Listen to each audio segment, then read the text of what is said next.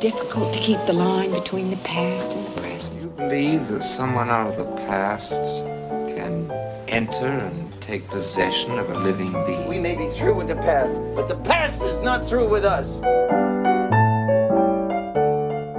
Welcome back to The Next Picture Show, a Movie of the Week podcast devoted to a classic film and the way it shaped our thoughts on a recent release. I'm Scott Tobias, here again with Genevieve Koski, Tasha Robinson, and Keith Phipps. After talking Alfred Hitchcock's Psycho in the first half, now we're bringing in 10 Cloverfield Lane, the new semi-quasi addition to the Cloverfield franchise, both produced by J.J. Abrams.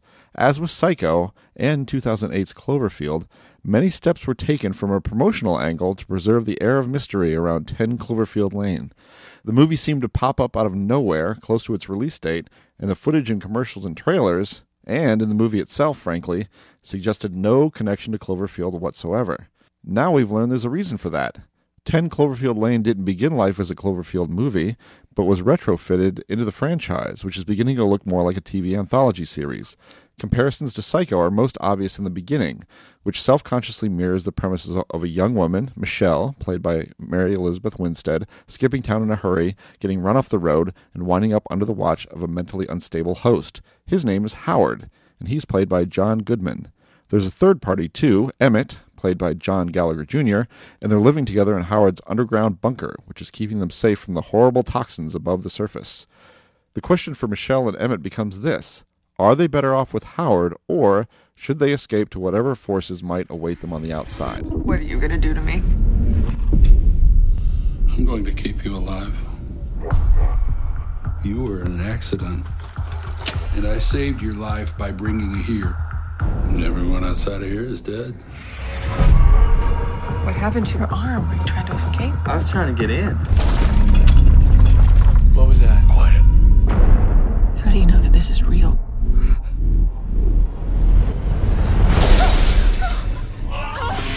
They're going to get all of us killed! No! Don't open that door! Something's coming. So let's just get a baseline on this movie. What did everyone think? And what are the Psycho connections and diversions for you? I think one thing we really need to start with is we're coming a little too late for the Psycho spoiler warning. If you listen to the first episode, I hope you've already seen Psycho. Mm-hmm. If you're listening to this episode, I hope you've already seen 10 Cloverfield Lane, because even if we didn't discuss the ending, which we're going to have to discuss the ending, there's no way to talk about this movie without giving away things that people really shouldn't know before they go see this movie. Mm-hmm. Please do not use this podcast to decide whether you're going to go see this movie. Go see this movie and then come back to this podcast. That's one thing that I see as a big connection between the two of them. I don't think 10 Cloverfield Lane is as twisty or as impactful in its twists as Psycho, but I think they're both movies that just play so much better without a very clear idea of what you're getting going into. I will say, though, as far as the twist, I guess, of the first third, I felt perfectly comfortable talking about what happened in my review. My review didn't lead up to the point where she gets run off the road and then who knows what happens. I mean, I say what happens, and I think it's clear from the promotional materials that they are in this place, and John Goodman is in the movie and all that other. Well, I think Tasha's talking about the ending, right? I mean, I'm talking about the ending, but I'm also talking about a lot of the enjoyment of 10 Cloverfield Lane for me was, I mean, I'd seen the trailer. I knew that there was a door. I knew that at some point she got to the door. I knew that she fights back against Goodman. I knew that there were also portions where she's not fighting back against Goodman. The way the film played out for me, one of the best things about it was not knowing what was coming next. Mm-hmm. And part of not knowing what was coming next was just that from moment to moment, what are the relationships between those three people going to be like? And even talking about the way they come to a sort of an agreement and the way they settle down together, to me, is spoiling a part of the film that I'm glad I didn't know about going in. Yeah, one thing that relieved me, watching the ads, I kind of thought, okay, she's there. She is kept there under suspicious circumstances. At some point, she fights back. That's probably the climax of the film. I was happy watching the film that this is a very early thing that happens. At that point, I really did not know where it's going to go. I did not know where these relationships were going to go. I really liked that for a while. They kind of settle into this sort of familial routine. We're getting into spoilers now, but so if you haven't bailed already, bail now. But they kind of like try to create a sort of a new normal, this sort of family situation down there. And that was a point where I was like, okay, I don't know where this is going. I'm excited. Yeah, I loved this movie, pretty much full stop. I don't have a lot of complaints about it. And as far as spoilers go, I believe it was Sam Adams who wrote a piece for, I think, Critic Wire about how the title is the biggest spoiler. Yeah, really and I totally buy into that argument, because I think what could have been so fascinating about this movie is the ambiguity of what is happening up there and what is truth and what is fiction. But by positioning it in this Cloverfield universe, you are positioning it within this universe where aliens exist. Sort of. And aliens have been proven to exist. I don't know, though, because I don't know in Cloverfield if it was aliens. I think it was unclear. Well, because it opens with, where the end of Cloverfield, where you see the UFO or whatever kind of falling into satellite. Yeah. Satellite stuff. And so by evoking that image, at least I interpreted that as, okay, it's definitely aliens. Yeah. Okay. See, I disagreed with that Sam Adams piece. I mean, normally I'm on board for whatever he's laying down, but I actually took the step of tweeting him, I disagree, which I almost never do with critics. And for me, the Cloverfield thing was actually an enjoyable distraction, because there are points when they're down there and they're hearing noises from up above, and I'm like, oh, it's the Cloverfield monster. Mm-hmm. I think it's really interesting reading reactions to the film online. There were definitely people who walked in having ignored everything that had been said about the movie and thought they were seeing Cloverfield too. They thought the Cloverfield monster, Clover, whatever it's called, people do call it Clover, was going to be just like stomping around, like eating people, and they didn't get that, and they were super disappointed and angry. Just as there were people who walked into the first Cloverfield expecting a Voltron movie and didn't get it and were super disappointed and angry. I mean, I was not disappointed in the ending of this movie at all, and I wouldn't call the title a spoiler. It was more just contextualizing that without it could have made the experience different than it was for me. I still think it was an incredibly suspenseful movie. That last 40 minutes or so, once basically from the vat of acid onward, I was just curled in a ball. That like I was physically in pain by the end of this movie because I was so tense. I love this movie because it hurt me so much. Yeah. like there was a point where I was like, I want this to be over. I want this to be over, not because I wasn't enjoying what was happening, but because I was physically in pain from watching it. This is almost an aside, but I think one of the things that this movie does really well is from the beginning, well, not the very beginning, but from fairly early on, it puts Michelle in what, again, very much like Psycho, feels like a pulp fiction thing. And you've got a woman chained to a pipe in a grubby basement with a man looming over her. That feels very sexual and very disturbing and very pulp dime novel. And the movie turns it into something else. And one of the ways it turns it into something else is by, from that moment on, making her just so capable and so innovative and creative in dealing with her situation. By the time The Vat of Acid came out, I wasn't worried for her anymore. I was afraid of the like nihilistic drag me to hell ending that just flips the viewer the bird and is like, we don't care what you think. They're all screwed. Ha ha. But for the most part, I was fairly confident that character was going to be all right. So you were afraid it would pull a Psycho. See, and that, going back to the Psycho comparisons, there's a lot of similarity in the psychosexual nature of the main male characters. But the female protagonist could not be more different in that Michelle fights back. Her whole story is her fighting back. And Marion never really has an opportunity to fight back. And from what we see of her character, I don't think we get the sense that she would if she was given that opportunity.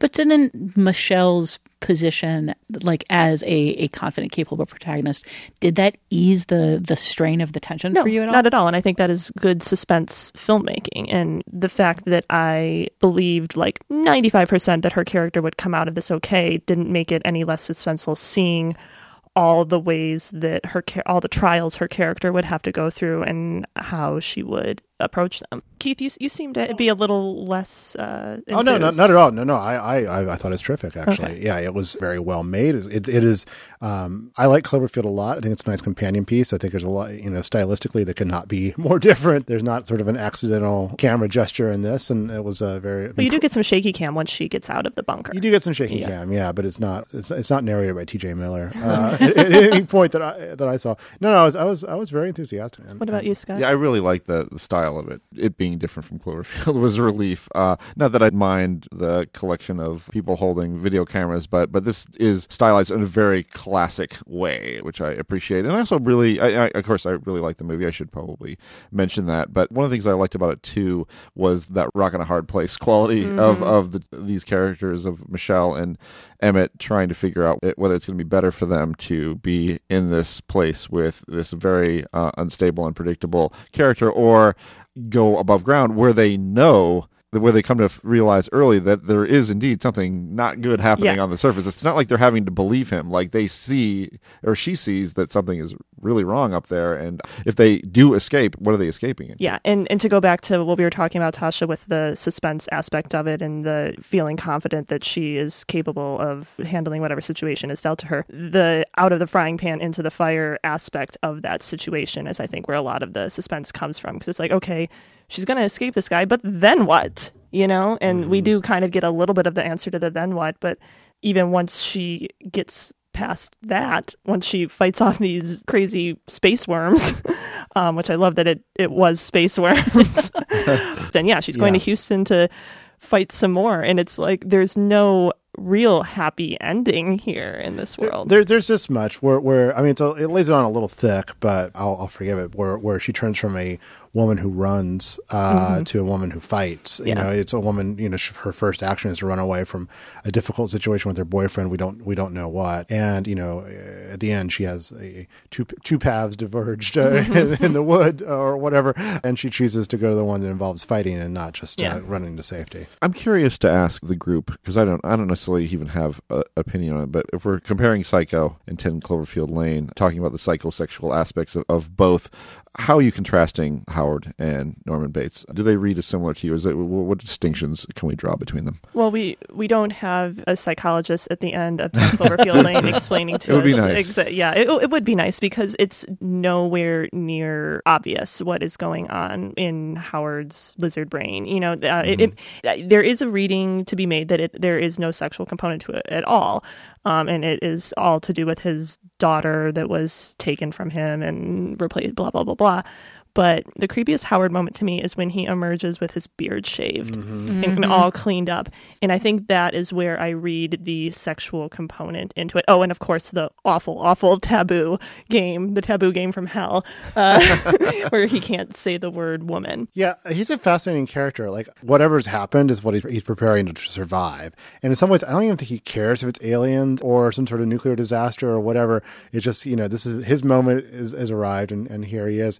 And like, how he treats those people down there, it is tough, because if it were just a purely sexual thing, he would get rid of Emmett just to get rid of Emmett, And then there's that past kidnapping that he seems to, I don't think there's a lot of ambiguity that's responsible for, and it's not clear what he did with her.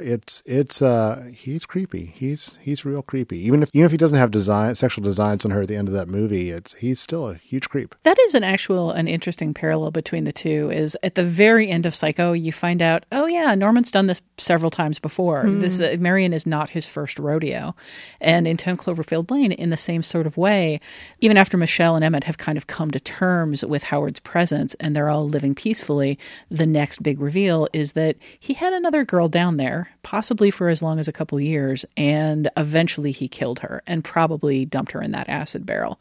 And in both cases, it's kind of a realization of however much you can tolerate a certain amount of psycho behavior in order to survive, there comes a point where when you realize this is a pattern. I mean, when you realize how easily Norman falls into cleaning up the corpse, that's kind of your first tip off that there's something going on here that's even worse than just a crazy old lady stabbing people. This has happened before, and if not stopped, this will happen again. And it's kind of the same way with Howard. I'm fascinated by people's response to the sexual tension in the movie. I wrote a huge piece for The Verge about why the ending works and kind of where people's expectations are. And I did all of this reading beforehand, like what people were saying online. And there is a world of difference out there between people who see absolutely no sex in the movie and a ton of sex in the movie. I commented about it on my Twitter, and Dan Trachtenberg stepped in and it's like Marshall McLuhan in Annie Hall. Oh, it was hilarious, because I was in the middle of a situation where I had like 6 people all talking to me at once, and I'm like, no, here's my take on it. And somebody was like, the director himself just told you. I had to go back and look at all the hashtags. It was ridiculous. But yeah, Dan Trachtenberg himself seems to believe that the sex was completely taken off the table in this movie. And I think as a woman, I see this differently from the way he does. And I'm seeing a lot of that in people's reactions. Yes, Howard is obsessed with Michelle as a replacement for his daughter. Yes, he says he can't see her as a woman. She's a little girl. She's a princess. But at the same time, there's no reason to believe that he wasn't having sex with his daughter. He's a weird creep. Yeah. And there's something unnatural going on in there. Well, and whatever the director tells you, that's the fallacy of intent. He cannot. His opinion on his own movie is just one of many opinions that people could have on it. She wakes up undressed and in chains, and there's no way that there's not sexual implications to that. Mm-hmm. And even if Howard isn't acting out of sexual motivations, she's certainly interpreting those actions through a lens of someone who fears for herself in that regard. You know, like as a woman, the sexual aspect is always there for her. And it is certainly possible to feel a sexual threat even from somebody who doesn't have a sexual intention. And I think the movie is really smart about it. I think that the ambiguity around this issue is one of the really interesting things that the film has going for it. And I love it. I love that there can be this debate about what exactly his intentions are, until it gets to the point, as it does so often in online discussions, where people are angrily shutting each other down because you didn't interpret this the way I did, which everybody on all sides of the issue, of course, are.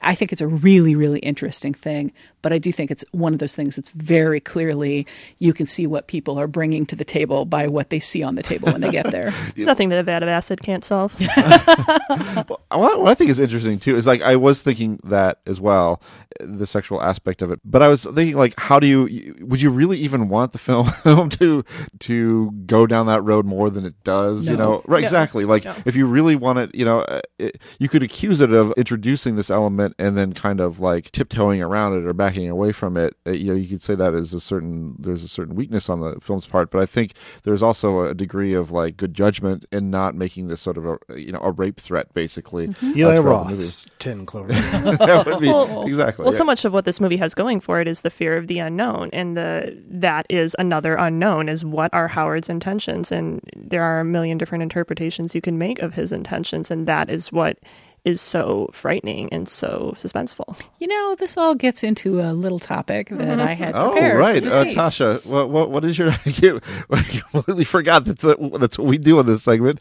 Tasha, what is your topic? There's a little book by a man named Gavin Becker called The Gift of Fear. It's specifically about anticipating the signals of violence and where violence comes from, and understanding that violence, especially from stalkers, especially from people with a malign or sexual intent against you, has clear warning signs, and that the feeling that people now describe as skeevy or sketchy or rapey does come from specific social cues, specific activities that people do. And one of the things that ties both of these movies together is that both Norman and Howard have these signals. Both of them come across as creepers, we would say in the modern lingo of the day. Both of them come across as off in a way. And one of the things I think both of these films do really well is convey to you that something's not quite right, that there's something uncomfortable about the two of them. I think one of the things that really interests me about the lengthy conversation between Janet Leigh, I'm going to pronounce it right this time, and Anthony Perkins in the parlor is that she's treating it as though it's all a normal conversation. He says some very hinky, difficult to read things, and his signals sometimes get very aggressive and very contemptuous. And for the most part, she reacts with very bland, flat, sure, that's nice. She's sitting there like eating her bread Sandwich and butter. and milk. Eating her sandwich and milk, and he's saying weird things about how, you eat like a bird. Birds eat a lot of food. He's just weird.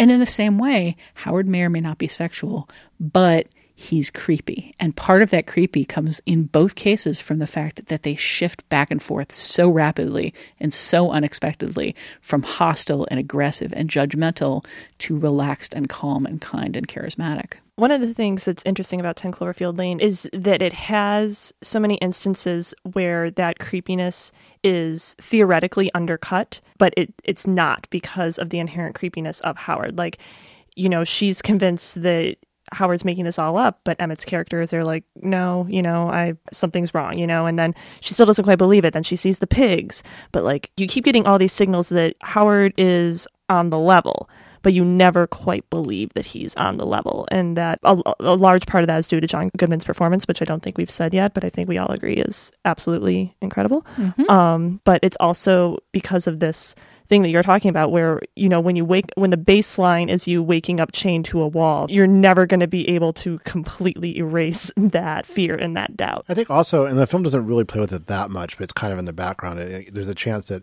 Emmett could be in on it. Emmett could be a conspirator, that they're working together to kind of gaslight her into thinking the world has ended. I think ultimately they don't really go anywhere with that, and ultimately that character is too sweet and that performance too endearing to really for that twist to work if they had gone that direction. But at least for a little bit, I think that's still in play. Have you guys read any of the stuff that's been written about the original version of the script retooling for Cloverfield? Just a little. It seems like it was rewritten by Damien Chazelle, and the main thing was the ending, which the people keep interpreting it that way because the ending is such a gear shift, which we'll get into, that people want that to be tacked on. But no, it was radically different. Tell me more. Well, one of the radical differences was that the Emmett character was way, way more aggressive and villainous, and the Howard character was much more sympathetic. The Howard character doesn't die at the end. She has to escape, and she kneecaps him and abandons him, but he is actually much more fatherly and much more concerned for her.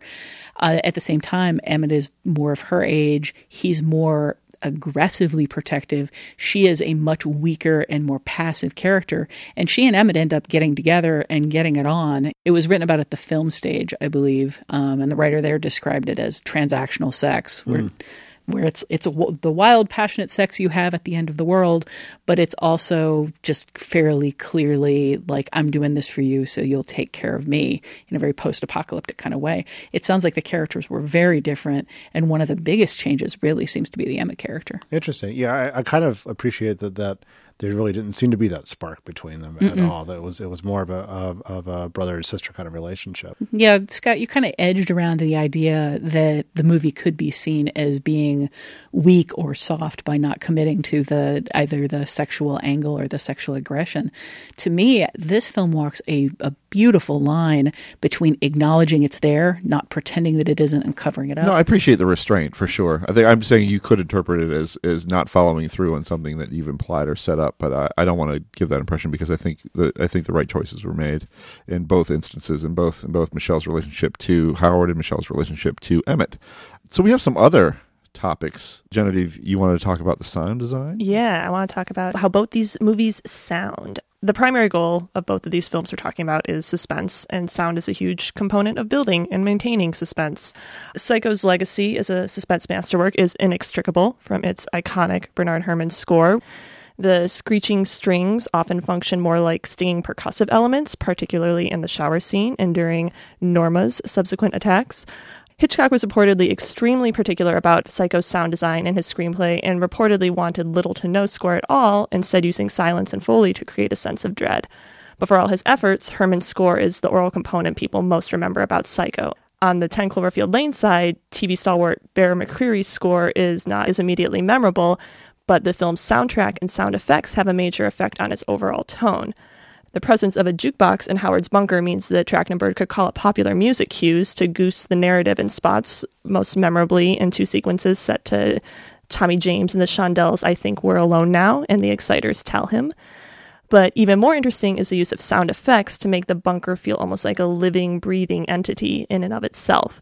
The groaning and clunking that Michelle hears when she's in her cell or bedroom, it's a cell, is very reminiscent of the sounds made by the monster in the original Cloverfield. And the slightly wheezing vents create the sense that someone or something is always watching her, breathing softly. Because Howard created this bunker, it's easy to associate these noises with him, evoking this feeling that he is this creeping, lurking monster that we can't quite see, but we can sense. So on that note, did these or any other elements of the sound design of these two films stand out to you guys? What do you find most aurally memorable about these? I love what you talked about, like sort of like the unseen noise. It reminded me of Das Boot. Yeah, that's right. I was about to say, So this is a submarine movie. A submarine classic from the early 80s where it's like every sound has a meaning and every sound sounds like the world these people are living in could collapse at any second. You know, it's quite masterfully done. And when the ventilation kicks out and all the sounds associated with that, it's just it's nicely done. Yeah, I completely agree. Yeah, it's totally a submarine movie. I'm upset that you that you took that revelation from me when Jen was talking about it. But that's what submarine movies are. This way sound travels underground. The reverberations really heighten the sense of claustrophobia and just that feeling. Right, as you said, like I mean, they're buried basically. If anything goes wrong, the ventilation breaks down. And I'm not crazy. Like those sounds did evoke the Cloverfield monster from the first movie. That I couldn't find anything to confirm that was on purpose, but I felt that strongly both times I saw them. It seems right. It seems like. I also like you said that Bear McCreary's score isn't as memorable as Bernard Herrmann's, and I mean, not quite fair to. Yeah, that's like saying whatever movie. The 10 Cloverfield Lane isn't quite as memorable as Casablanca. Yeah, well, we all love 10 Cloverfield Lane. You can't put it on that high a pedestal. I just mean the score isn't the primary sound function you think I thought of anyway.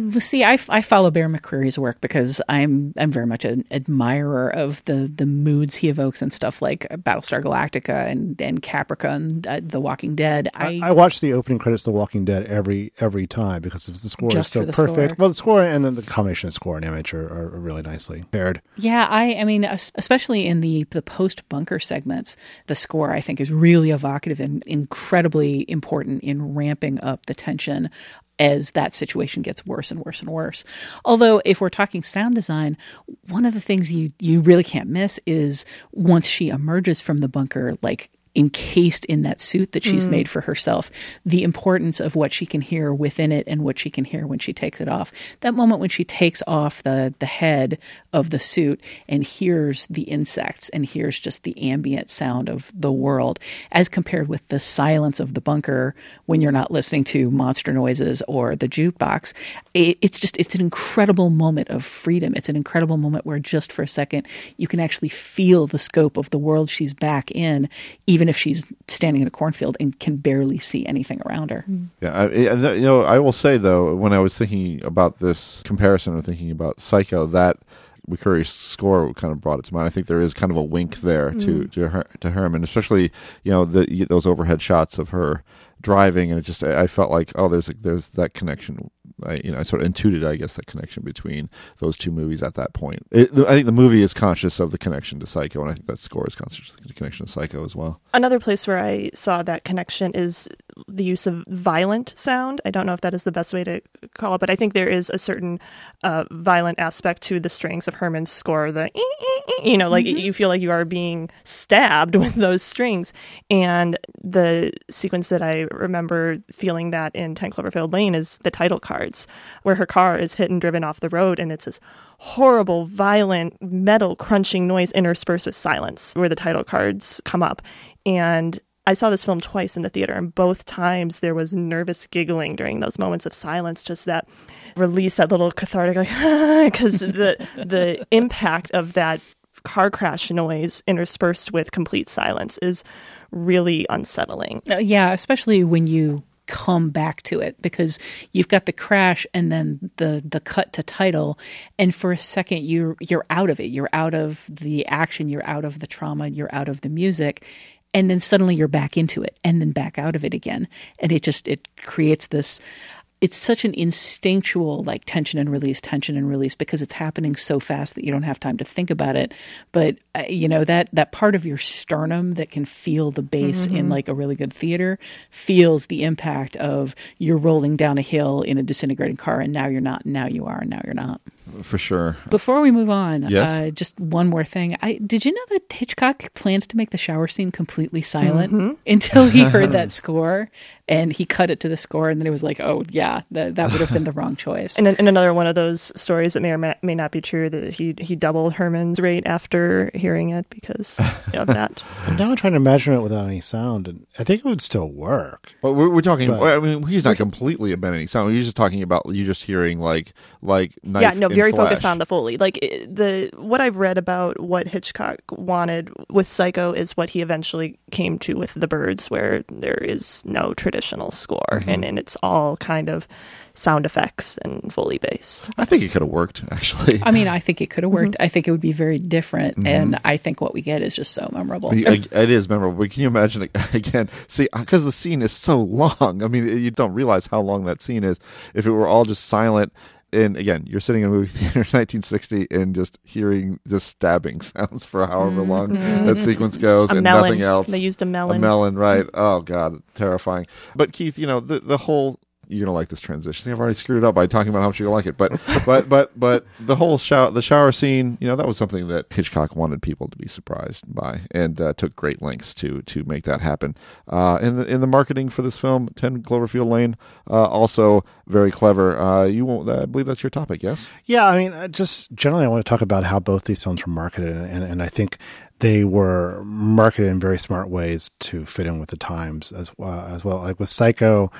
I never stand beside not giving critics all the privileges to which we're due. But it wasn't screened for critics in order to protect the secret, and it was in some ways no one's allowed inside the theater after it starts. It's kind of a bit of a gimmick. I think it works very well as a marketing tool. It's like, well, I got to get in there and see what this is all about, But it also makes sense, This is definitely a movie you want to see from the beginning. And I think there was a lot more. I think coming and going in the middle of movies was a lot more common then than now.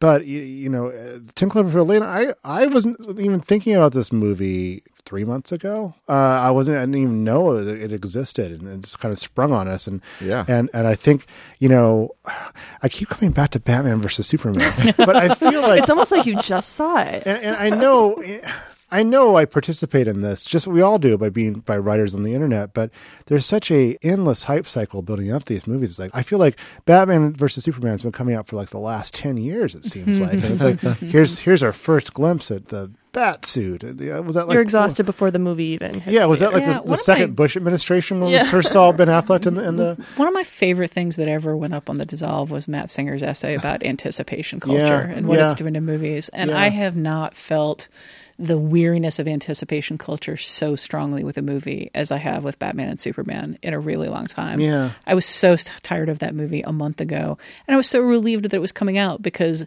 it means we're getting to the end of hearing about it. Yeah, and with 10 Cloverfield Lane, it's the exact opposite. Like, we've only known about it long enough to be intrigued by it, and we've known so little about it that what we got was still a surprise. And what you do know is confounding. Right. Yeah. It makes no sense. Yeah. and I think it is proven, if you are willing to take a chance, it's proven to be incredibly effective in getting people to see a movie in a way that learning every possible thing about it for months in advance just is not. But also, there's canny marketing too in assigning it the Cloverfield name and kind of folding into that Cloverfield brand, where 10 Cloverfield Lane is going to get people more intrigued than The Cellar. The Cellar might have been a very, very good movie.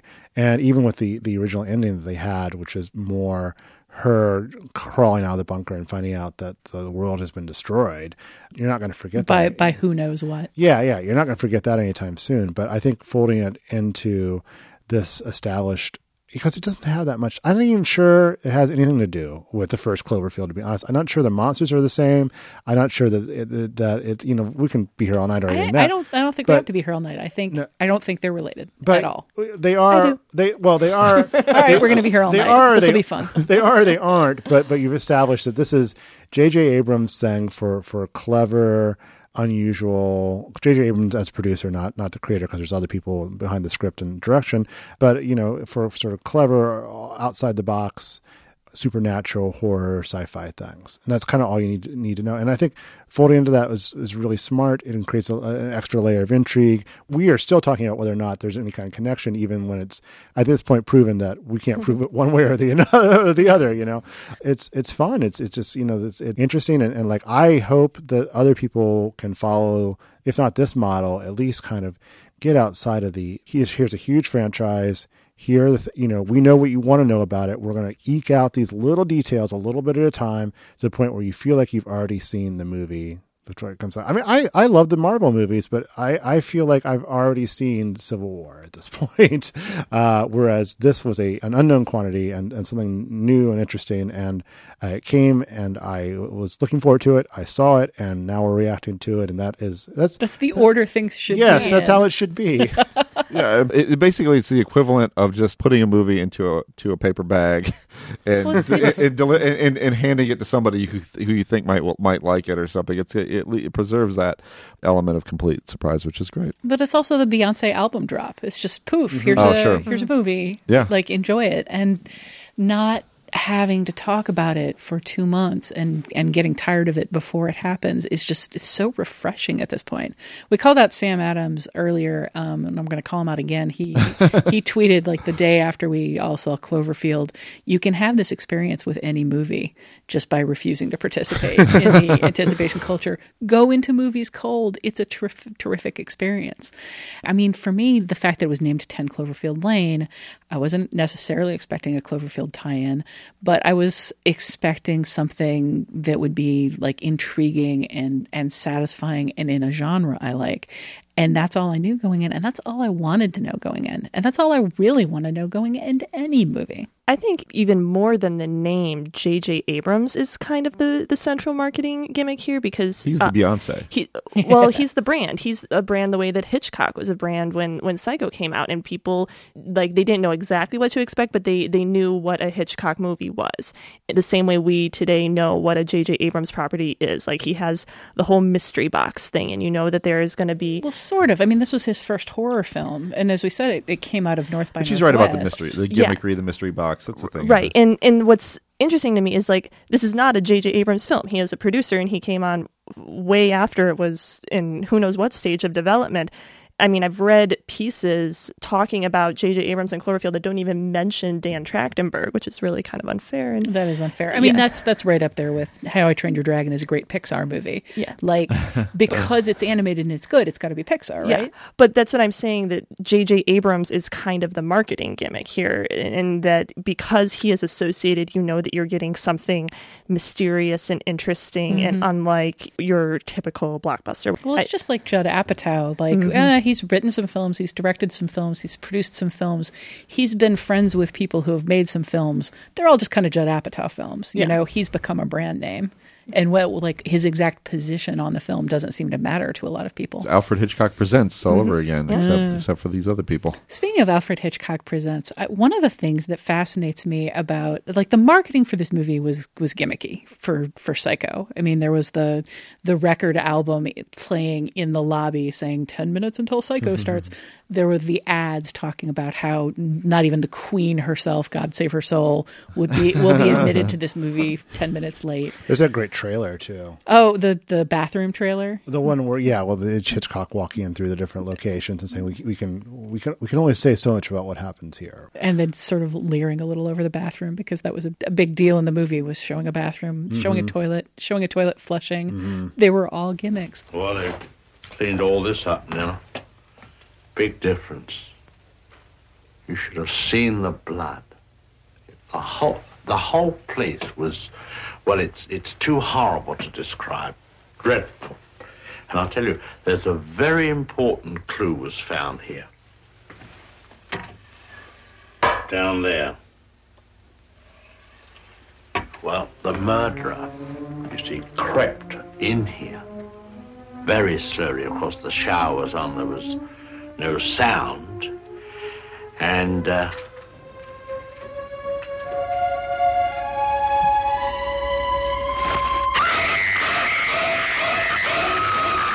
but one of the things that fascinates me about this movie is he apparently went full Abrams on it. Like, he, even behind the scenes, he concealed the final pages of the script from his cast and didn't let them have them until he was ready to shoot. He leaked stories to the press saying that he was considering Helen Hayes for the role of Mrs. Bates.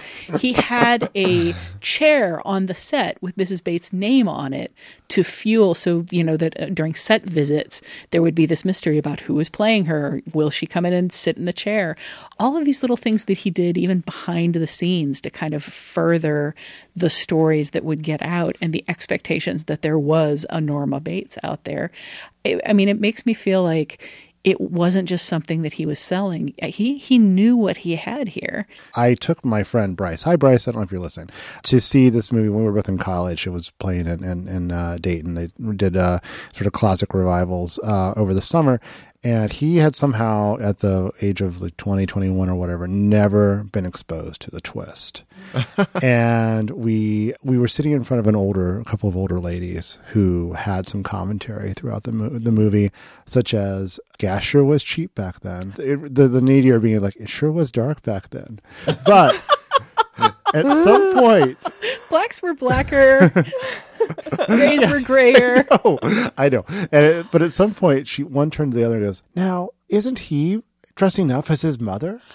No. Yeah. But it does show how keeping people in the dark can still be effective. For sure. But most of the time, people get too persnickety about spoilers. Which ties into your topic, Scott, which is... The Gear Shift movie. Psycho is the classic example of what P.T. Anderson once dubbed the Gear Shift movie, a movie that heads in one direction, stops on a dime, and pivots in an entirely different direction. Psycho is a movie about Marion Crane, the shower scene happens, then it becomes a movie about Norman Bates. This happens to a lesser extent in 10 Cloverfield Lane, which mimics the first half of Psycho, but keeps the protagonist. But when the gear shift works best, it not only upends the audience's expectations, but introduces a new tone, too. Psycho gets shockingly dark once Marion's moral crisis shifts into a consideration of Norman's headspace. And many great movies do likewise. Audition plays like an Ozu movie until it doesn't. Something Wild is a bubbly road movie until Ray Liotta shows up. And Anderson's own Boogie Nights marks the change from the 70s to the 80s in shocking fashion. Not all of these gear shifts have to be twists like Psycho, but they have the same effect of discombobulating you mid-movie and making you reconsider the events you've just seen from a completely different perspective. The gear shift, I think, is much rarer than the twist. They're not the same thing, but I'd like to see more of them in movies. There's not enough gear shifts. A lot of twists, not enough gear shifts. That's my point. Well, in 10 Cloverfield Lane's gear shift seems to be added on more or less after the fact. Just the ending. Yeah. I mean, and then it's over. I mean, maybe if there's some continuity between this and whatever the next thing is, then maybe we can almost consider it as a mid-movie shift if they're all part of the same, continuous universe. But we don't know that yet. I mean, I wasn't timing it, but I think there was a fairly substantial amount of time spent above ground. I think it's the last 10 minutes or so, which is not a long movie. Yeah. I mean, it's an hour and 45 minutes, I guess. Yeah, but it definitely is a genre shift. Oh, yeah. Yeah, basically once she takes her helmet off. Yeah, which is great. And I obviously wish there was more movie to kind of consider that, but I think the movie ends properly where it does. But that's something that there is the talk about the twist. But I do think when you do the gear shift, which is a related but different thing, you do end up with a different tone. What's a gear shift that doesn't work? Gear shift From Dusk Till Dawn. From Dusk Till Dawn, yeah, I think that's fair. Let's have a quiet, insular, angry, tense hostage drama. Oh wait, now it's a crazy, wacky movie about vampires. Yeah, I haven't seen that in a while. I did kind of like that. I think I like the movie more than most people, but I don't. But yeah, I mean, I enjoyed it at the time because it's a wackadoo kind of thing, but it doesn't age well. Well, he's not, and Robert Rodriguez is just not Quentin Tarantino as a director. He's just not. Speaking of Tarantino and gear shift movies, Death Proof. Yep. Death Proof is a perfect example. I think it works really well there. No, I enjoyed it a lot. But it's a weird thing where I enjoyed the problem, I guess, with gear shift movies. I enjoyed the second half of Death Proof so much more than the first half. And that's a film I've been meaning to revisit for a long time because gear shift movies can be really interesting and exciting in that you're watching something and suddenly you're watching something different. You have no idea where you are. Your expectations have been upended, and that can be a really reviving kind of experience, especially for people like us who see a lot of films and are kind of familiar with like the patterns and the tropes. But at the same time, sometimes with Gear Shift Movie, you're watching a movie that you're enjoying and suddenly it's not that movie anymore. Mm-hmm. And even if you enjoy the other part of the movie, there's always sort of that feeling of, what is the story of Marion Crane getting to the other end of that trip and meeting up with Sam? Where will that romance go? How is he going to react to, here's $40,000? I mean, I wouldn't give up Psycho, but some part of me does want to see the non-Gear Shift Movie version and what that story is. Yeah, J.J. Abrams is going to produce it next year. That is the danger, because I think in any case, you're going to be comparing what happens before the shift and what happens after. Mm-hmm. You just want that comparison to be not one is better than the other, but how do these two things relate? And Death Proof, for me, I think the two relate in fascinating ways, and I like to think about that. But practically speaking, it's very hard to favor a pretty kind of like casual, conversational, go nowhere kind of hangout piece with this a super exciting car, chase movie. So and also fairly funny, which the first half really isn't. Yeah, I mean, maybe that's a failure on the film's part, but I like them both. But in any case, I do. It's a bold choice, and I'd like to see it be made more. You almost really just see it from filmmakers who have tremendous confidence. Oh yeah, it's super, super risky. Mm-hmm. Much like The Mystery Box is super, super risky. Mm-hmm. I mean, both Cloverfield and 10 Cloverfield Lane, you can hear the anger in the theater when these movies end.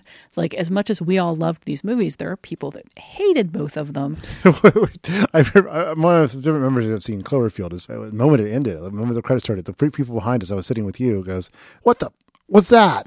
Yeah, and I went and saw it again in the theater because I loved it so much, the first Cloverfield. And right behind me, somebody stood up and screamed, "That was BS!" Afterwards. He didn't use the abbreviation. We're trying to avoid the explicit tag here. And again, you get online and just, get on like what your social media of choice, such as Peach, and and like look for mentions, and you will find so much anger and rage from people who went in with expectations and did not have those expectations met and are simply unsatisfied because this movie wasn't what they thought they were getting. I will never understand the mentality of, I want to go into a movie expecting a specific thing. I want the trailer to give away the whole movie, and then I want to see that movie the trailer gave away, and if not, I will be very disappointed and angry. I don't get it. No, I mean, why even go if it's just going to give you the thing that is exactly what you want? Don't you want to do something different? People. They shouldn't be allowed to watch movies. Anyway. This is why we can't have nice gear shifting things. So people should not be allowed to watch movies. Psycho, there are a few people I should say should see Psycho. And for those people, it's widely available on DVD and Blu-ray. I own it as part of a collection of Hitchcock masterpieces on Universal Blu-ray. It's also available on on-demand services. 10 Cloverfield Lane is currently in theaters. And we'll be right back with our usual recommendation segment, Your Next Picture Show.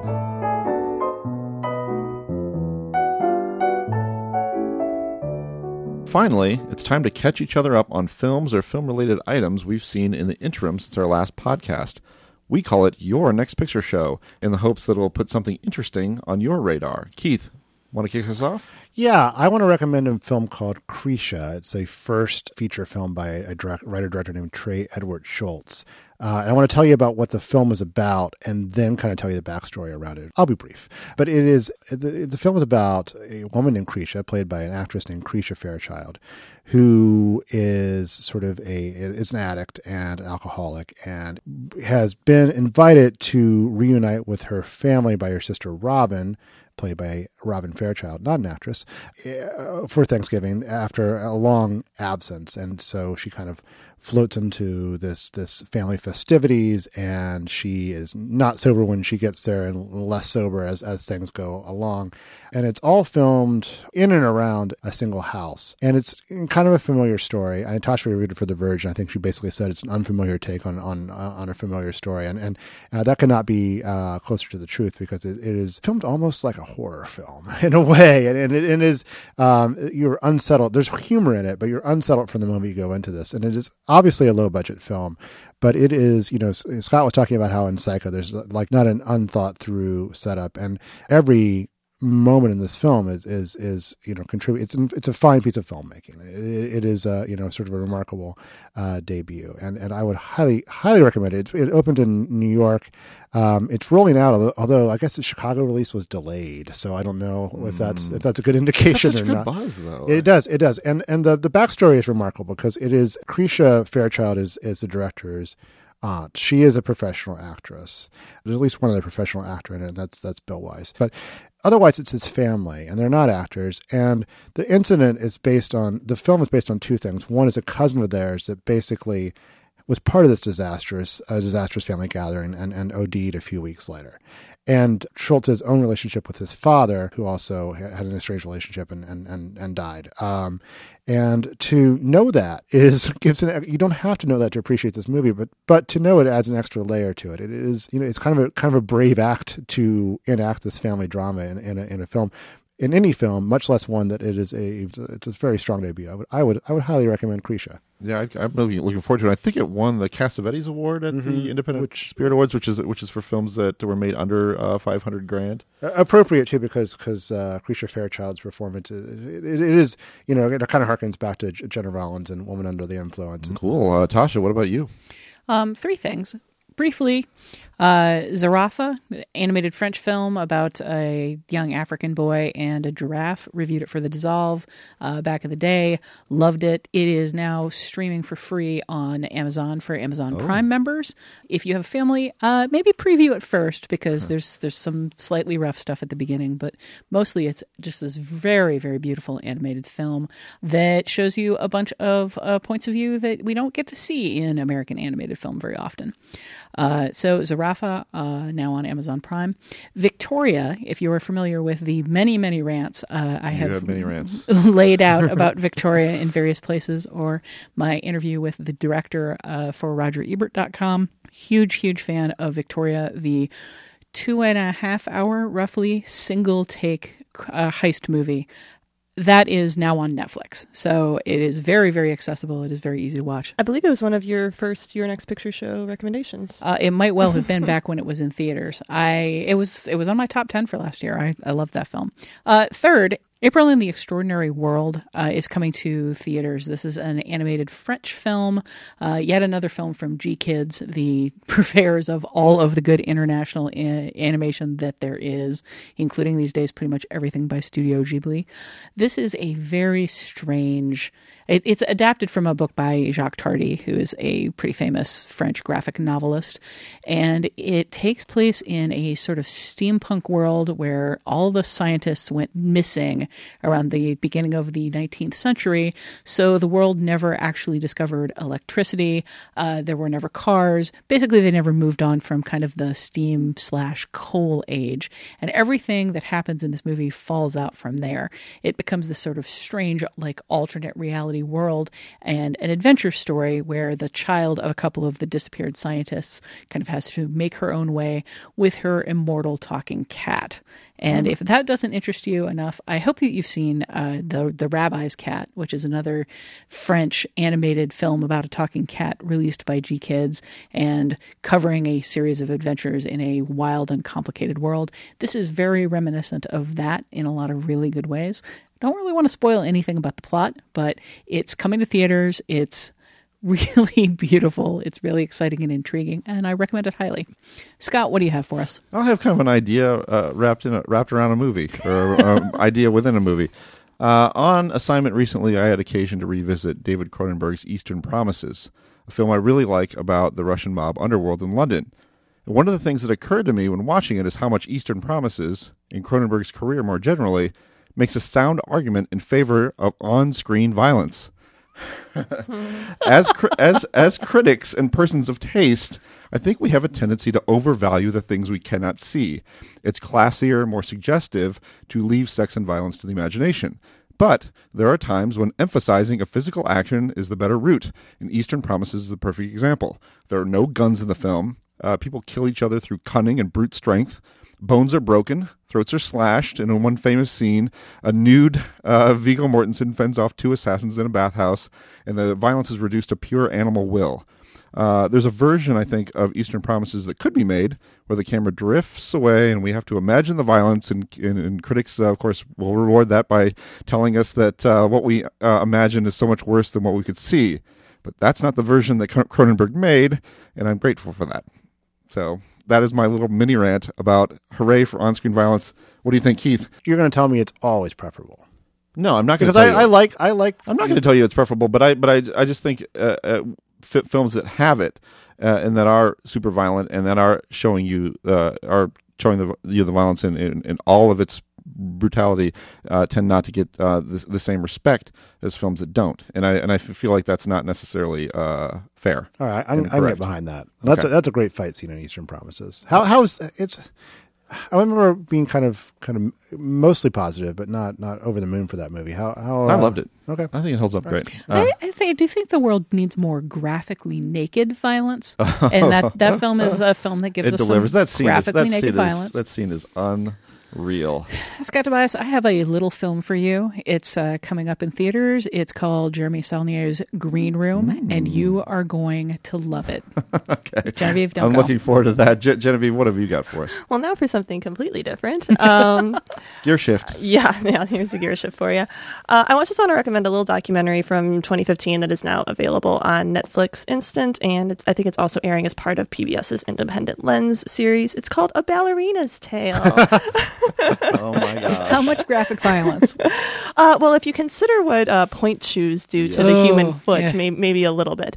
But for those of you who aren't familiar with this movie, it's about the rise of Misty Copeland, who is the American Ballet Theater's first Black principal dancer. She also has some huge endorsement deals, and over the last couple of years, she's become a brand in a way that no ballet dancer outside of maybe Baryshnikov has ever been. Hers is a truly unique career and story, and Nelson George's documentary captures her rise more or less as it's happening.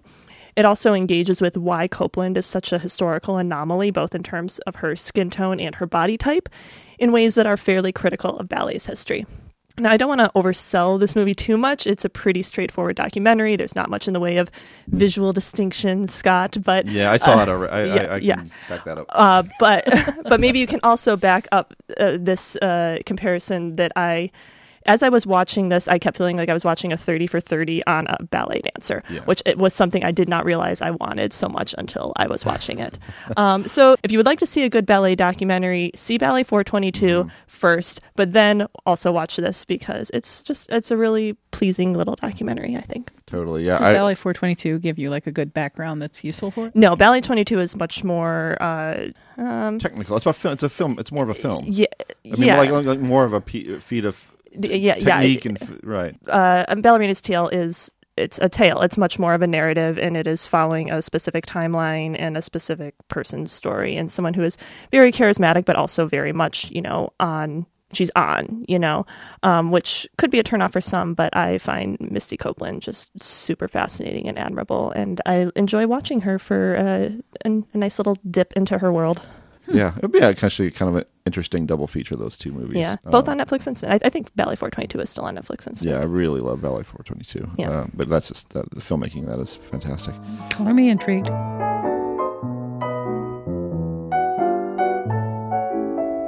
And so that's it for this week's edition of The Next Picture Show. Our next episodes come out April 12th and April 14th. Tasha, tell us about our next pairing.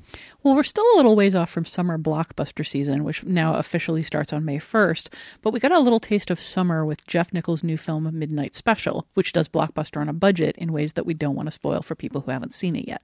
Nichols is the writer-director of Shotgun Stories, Mud, and Take Shelter, and he became an indie darling for his quiet, contemplative, tense films about relationships and about how they sometimes come with desperate needs and expectations that can't be fulfilled. Midnight Special goes in a radically different direction. It keeps Nichols' favorite leading man, Michael Shannon, and it keeps the tense, insular tones of his previous films. But it's a bigger movie than he's done in the past.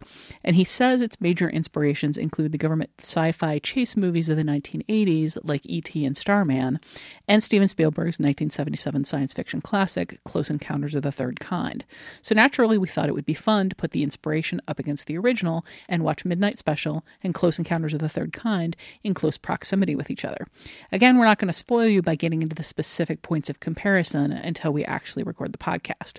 But let's just say this is one pairing you're really going to want to watch before we get to the episode. Well, I'm excited to see both. Of course, I've seen Close Encounters, but Midnight Special, looking forward to it. Really like Jeff Nichols' other work. And, it's a gear shift. Gear shift. I just keep saying it. In the meantime, we'd love to hear your feedback on this week's discussion of Psycho, 10 Cloverfield Lane, and anything else film-related. We want to include your thoughts on future episodes of the show and on our Facebook page, which is facebook.com/nextpictureshow, where we're posting daily feedback. You can leave a short voicemail at 773-234-9730 or email us at comments@nextpictureshow.net. Finally, before closing out this week's episode, where can we find everyone these days? Genevieve Koski. You can find me on Twitter at Genevieve Koski. And if you enjoy good television shows, I am currently reviewing The Americans on Vulture. Tasha, what about you? You can find my film writing at The Verge. And if you enjoy comic books, you can find a ginormous interview that I just did with Alex Robinson, one of the co-hosts of Star Wars Minute and Alphabetical, at thecomicsjournal.com. And I'm also on Twitter at Tasha Robinson. Keith? I'm on Twitter at KFips3000, and you can find me at Uprocks. Scott, where can we find you? Oh, hi. You can find me on Twitter at Scott_Tobias. And you can find my work on NPR, Variety, New York Times, Washington Post, Rolling Stone, Vulture, Village Voice, and Musings. You can stay updated on the Next Picture Show via Twitter at NextPicturePod, via Facebook at facebook.com/NextPictureShow, or by visiting nextpictureshow.net. And if you haven't already, please subscribe to the show on iTunes, and while you're there, think about rating and reviewing us. Every thumbs up helps us find new listeners and keep the show going. Thanks again to Genevieve for producing the show, with assistance from Colin the Animal Griffith, and thanks to Delmark Records for providing the recording space at their home base, Riverside Studios. And finally, we'd like to thank our parent podcast, Film Spotting, for all their help, input, and support. Please tune in next time. Children behave, that's what they say when we're together.